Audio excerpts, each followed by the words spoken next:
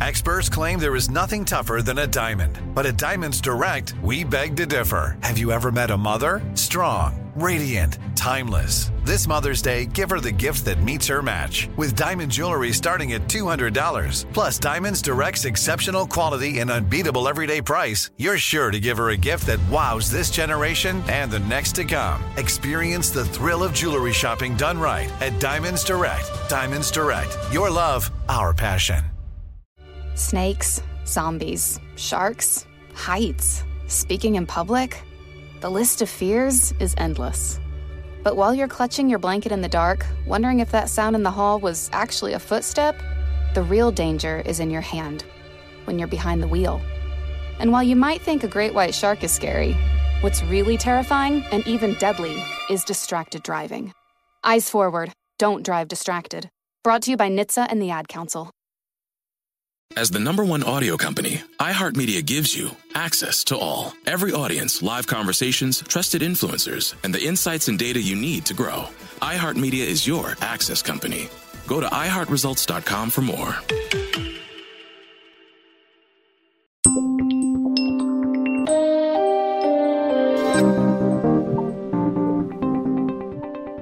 From The Recount, I'm Rena Ninan, and you're listening to The Recount Daily Pod. Today's Thursday, September 16th. What we see in QAnon is more of what we're going to see more and more in the future, which is that cults will perpetuate themselves online. That was author and cult expert Rick Alan Ross talking about how cults work. We'll dig into that a little later on, but first, your morning headlines. We began in Texas, where the Department of Justice has asked for an emergency halt to the enforcement of a recently passed, highly controversial abortion law. The law bans abortions after 6 weeks. It also allows for citizens to file civil lawsuits against anyone who helps a woman terminate her pregnancy after 6 weeks, even if they travel out of state. The emergency motion is expected to trigger action by the federal district court in Austin. The Department of Justice filing included heartbreaking stories of women and girls who sought abortions out of state. One woman piled her children into a car and drove 15 hours to Kansas. A minor who was raped by a family member had to travel 8 hours to Oklahoma. Another woman faces violence from her husband and is attempting to leave the state without him finding out. Next to COVID, the pandemic hit another grim milestone today. 1 in 500 Americans have now died of the virus. For those 85 and up, that ratio becomes 1 in 35. Hospitals across the country have been inundated with cases in recent weeks. The largest hospital in Alaska, Providence, Alaska Medical Center, is trying to deal with such a large influx that the patients had to start waiting in their cars, sometimes for hours, for treatment. Alaska is behind most states in vaccinations, with only 48% of the population receiving the jab. The Food and Drug Administration released new findings on Wednesday in response to Pfizer's request to authorize booster shots for people 16 and up. While the FDA says there are no new serious safety concerns from the booster, the vaccine remains effective, so boosters aren't needed. The report will be reviewed by an outside panel of scientists on Friday. Authorization for the booster, if that's what they decide to do, could come as early as next week. The FDA is still reviewing data for the Moderna booster, and Johnson & Johnson has yet to submit their data. We end in Washington, D.C., where 6 Capitol police officers are facing disciplinary action related to the January 6th riot. This is according to internal investigation documents obtained by McClatchy. 3 of the cases involve officers taking photos with rioters during the event. One of those officers claimed he did it to help identify the rioters, but according to the investigation, that officer didn't get any information about the rioters he posed with and didn't even use his own phone to take the photos. That officer became known as the selfie officer after numerous complaints were filed with federal officials after the riot. In addition to those cases, a special agent in the department's Protective Services Bureau faces disciplinary action due to an allegation of improper dissemination of information. The allegation comes from a friend of the agent's who claims that a week after the riot, the agent told him about a secure location he'd taken lawmakers to during the insurrection. And now to our daily deep dive. Americans' fascination with cults has peaked in recent years. There's a tremendous number of podcasts and documentaries about the phenomenon. But what exactly is a cult? How do they recruit their members? And why are people so attracted to them? Here to help me dig into this is author and cult expert Rick Alan Ross. Hey, Rick, welcome. Thank you, Rena. When I think about cults, I think about the 80s. I think about Waco, Branch Davidian, Compound. What's your definition of a cult? There are three core characteristics that I would say form the nucleus for a definition of a destructive cult. And all definitions intersect these three core elements. One is a leader that has become an object of worship, a totalitarian dictator who has no meaningful accountability and who becomes the defining element and driving force of the group. Second, that the group uses an intense form of indoctrination to gain undue influence over its members. And this is a process of breaking people down, changing them, and then locking them into that changed state of mind in which they're dependent upon the leader to make value judgments. And in large part, their critical thinking has been shut down.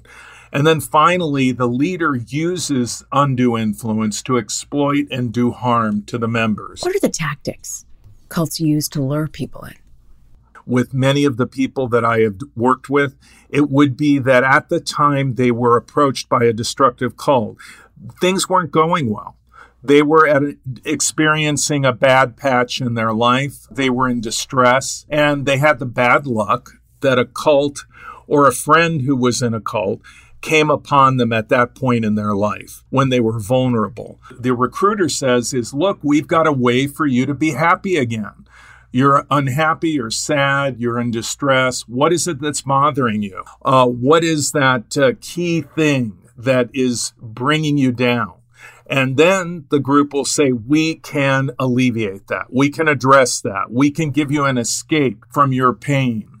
And people who are going through a difficult time will grasp at that. And that is the beginning of that bait and switch con, in which what you think you're joining, something to help you, something to make you a better person, something to make the world a better place, becomes increasingly distorted, and you begin to realize things are not quite as you expected. But as you become more and more deeply involved, the tentacles of the group wrap around you, and it becomes more and more difficult to leave. And I think one of the key elements of that is social isolation within the group. You're in a kind of bubble, and everyone around you is in the groupthink. They're reinforcing the leader and what the leader teaches, and you're not getting accurate feedback. You're not getting an alternative perspective, and that kind of clouds your judgment, makes it difficult to understand what's happening. And there's a kind of alternate universe, an alternate reality that you're really encapsulated within. Where do you draw the line? You've got people who love Donald Trump. That's not necessarily a cult. What about QAnon followers? Where do you draw the line at what is a cult and what isn't? Well, I would say you draw the line, for example, with Trump. I would say he's a democratically elected leader. Jim Jones wasn't elected. David Koresh wasn't elected. Keith Raniere wasn't elected. Donald Trump was subject to the voters. He was voted out. And also he was subject to the courts, to the checks and balances of the House of Representatives, the Senate, etc. Cult leaders don't have that kind of accountability. And I would also say that Donald Trump did not brainwash his followers. They were predisposed to support him. They had deep-seated beliefs, religious beliefs, political beliefs that preceded Donald Trump. Ultimately, I would say, though, that QAnon is a destructive cult. And I would say because whoever Q is, whether Q is an individual or a collective, Q has become, for QAnon followers, an object of worship and the defining element and driving force of the movement. And I would say that QAnon supporters, though they may be predisposed to conspiracy theories and fringe political beliefs, are largely being indoctrinated by those Q drops. It is a very disturbing online cult that is very much a part of what we're seeing now, which is that cults are recruiting online. They're using social media to recruit. They're using PayPal to get money. They're using YouTube for indoctrination. And so what we see in QAnon is more of what we're going to see more and more in the future, which is that cults will perpetuate themselves online. You know, Congresswoman Jackie Speier talks about surviving Jonestown. She was actually a young staffer working for Congressman Leo Ryan. And for people who might not remember, this was the case of Reverend Jim Jones, who had a cult, and he had embraced and given fiery speeches on racial equality in America, and ends up moving this group from California to the country of Guyana. And it leads to the mass suicide of 918 people, 276 of which were children. It's known as the Jonestown Massacre. They drank cyanide mixed with Kool-Aid. And before they did, California Congressman Leo Ryan came to check on them and ends up being killed in the process. Speier talks openly about that experience and draws parallels to the January 6th insurrection. What's your take on that insurrection? Well, you know, my take, and I met Jackie Speier, we did a show together, Dr. Phil, with survivors of Jonestown, and it was about her book, about her life. And Jackie Speier is an incredible person, one of the most courageous women I've ever met. What we saw in Jonestown is not the same as what we saw on January 6th. January 6th was really kind of a mishmash of a lot of people. There were QAnon people there, there were militia people there were white supremacists, there were just avid Trump supporters. I think they were stirred up. I think they were pushed into committing violent acts by the speakers, including Donald Trump. But I don't see them as a unified kind of cult that took on the Capitol, but rather a commingling of disparate groups to do something that we've never seen in American history, which is our own people trashing the Capitol. You talk about American history. There's a book called American Messiahs by Adam Morris, where he looks at these self-appointed prophets and the influence on American religion. And he writes this. He says, "It's true that America was shaped by extreme religious movements. Every November, we celebrate the 17th century Puritans who arrived at our shore seeking religious liberty. We tend to forget that these Puritans weren't oppressed because they were religious. They were oppressed because they were fanatics." When you look at America and religion and cults, what's your takeaway? Well, that all religions have splinter groups that can be called cults, whether it's Judaism, Christianity, Islam, Buddhism, or Hinduism. But when we look at the beginnings of American history, and the United States is perhaps the most religious, industrialized Western country today, we see that many of the people that began our country were people that came here because they were, quote, persecuted in Europe. And they came here to exercise religious freedom. And as you say, many people in Europe saw them as fanatics. I think the Quakers, though, coming to the United States were basically peaceful.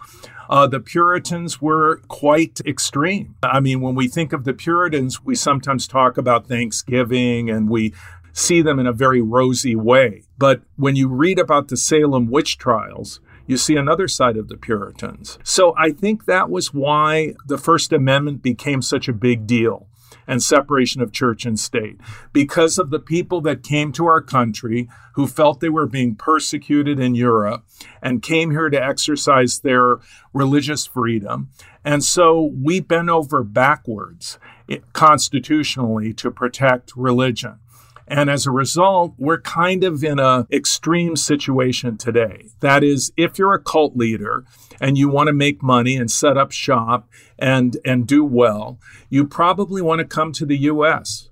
because here you can be insulated by the First Amendment, protected in a way that you won't be in any other part of the world. You come to the United States, you create a religious nonprofit 501c3, you pay no taxes, you pay no property taxes. You are insulated, protected by the First Amendment. It's a pretty good deal. And if you're a cult leader, you at least want to open up a branch here. We'll be right back with Rick Alan Ross on the Recount Daily Pod.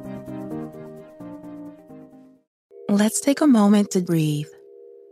Deep inhale. Extend your spine. Remain focused on what you're doing. If safe to do so, exhale slowly, leaning to one side. Inhale back to center.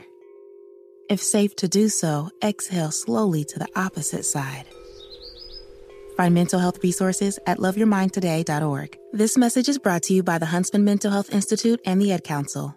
It's The Breakfast Club, the world's most dangerous morning show. Hey! Angela Yee is kind of like the big sister that always pokes you in the forehead.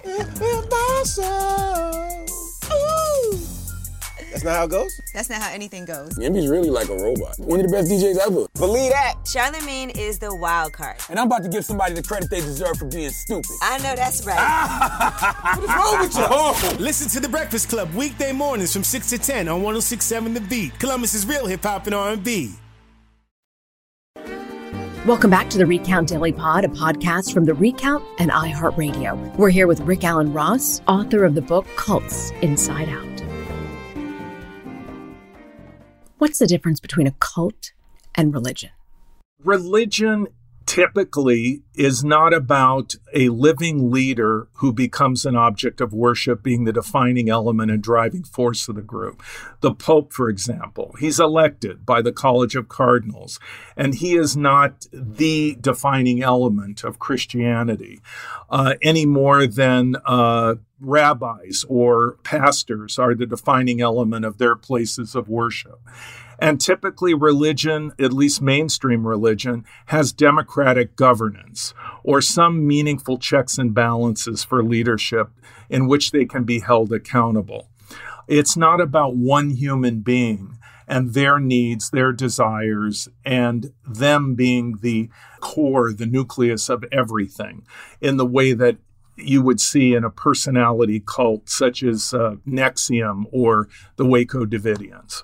There have been countless Netflix shows, podcasts, all about cults. Why are Americans so fascinated by cult culture? I think what fascinates everybody is just how crazy it is. And also, I think the vulnerability of the human mind, the fragility of the human mind. How can our minds be manipulated? And what I often tell people is the hallmark of understanding undue influence is when you see a group of people that are going against their own best interests, but consistently in the best interests of this leader. That it typifies undue influence. You've been watching cults in America for a very long time. What's your biggest worry? Well, I look at it and I see that the groups are expanding, they're proliferating. Quite frankly, it's a business model. You get members, they donate money, they provide free labor, you make money off of free labor. And if you incorporate as a religious nonprofit, you don't even have to pay taxes on the income or on the property that you develop. And so it's a very successful business model. So what I'm afraid of is what I think is the ultimate expansion of these groups online. And what I would urge the people that run Twitter, that run YouTube, Facebook, that they police their platforms thoroughly, because these platforms are being used by very destructive and very harmful groups to hurt people. And I think a lot of times these high-tech companies do not understand who's who and what's what on their platform. There are so many people using their platform, but I think they need to do the necessary due diligence to drill down and find these people and stop them, throw them off their platform, because they can. And if they do, they will save many lives and they will help many families who are hurting. Is there any evidence that social media is helping recruit people into cults? Absolutely. I mean, you go to YouTube, for example, this guy, Jamal Latimer, was arrested in an obscure group called Rise of the Moors that believes that their rights supersede the law of our land and the government. And he and his followers were heavily armed, and they were just basically parading along a highway. And when Latimer was arrested, what do you think he said? He said, "Hey, I'm streaming this on YouTube." And basically, I think he just did it as a stunt to get eyeballs on his YouTube channel and increase his subscriber base. And this is what people like this do. They get people, they chum the waters on Facebook, they chum the waters on Twitter, they go to Reddit, and they look for people who are vulnerable, who are in depression, and they grab onto people and they recruit them. And then the next thing you know, they're saying, okay, you need to watch these videos on YouTube. And I've been involved in interventions where the family said, I had no idea that my husband, my son, my daughter was recruited while they were online in my home, and that they were being indoctrinated while I was at work when they were watching one video after another on YouTube. And so this is the way of the modern world.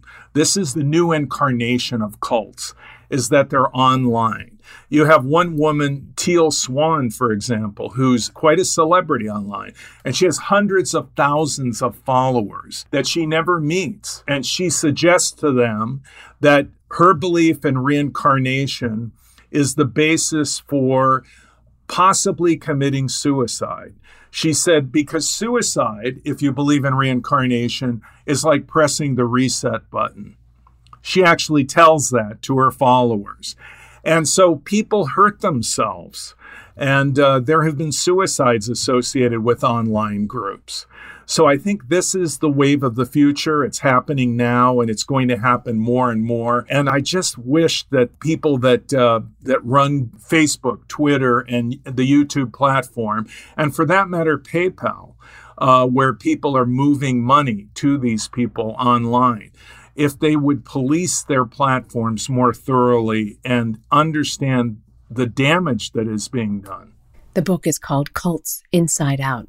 Rick Alan Ross, thank you very much for joining us. Thank you, Rena. It's been a pleasure. And now to the look ahead. Here's what else we're watching today. President Biden will meet with business leaders from Disney, Microsoft, Walgreens, and other corporations to discuss vaccine mandates. The meeting is part of the administration's efforts to convince businesses to make shots mandatory for employees. For all the record-breaking fanatics listening, the Guinness Book of World Records 2022 is out today. It's a 67th edition since the book started publishing in 1955. Since then, over 130 million copies have been sold in over 100 countries worldwide. Today is Yom Kippur, the Day of Atonement. It's the holiest day of the year in the Jewish faith. It's observed with a 25-hour fast starting at sundown the night before. To our Jewish listeners, Gamar Hatima Tova, we wish you an easy and meaningful fast. I know on Fridays we're usually off, but tomorrow we've got a bonus episode. Hope to see you back. Have a great day.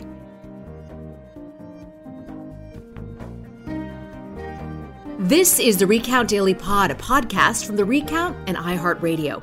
Our thanks to Rick Alan Ross for being on the show. If you like this episode, I hope you'll subscribe to the Recount Daily Pod and leave us a rating on the Apple Podcast app. I'm your host, Rena Ninan. Alexis Ramdow and Corey Wara engineered and produced this podcast. Ariella Martin also produced. Fanda Mwangi did the research, and our executive producer is Laura Beatty.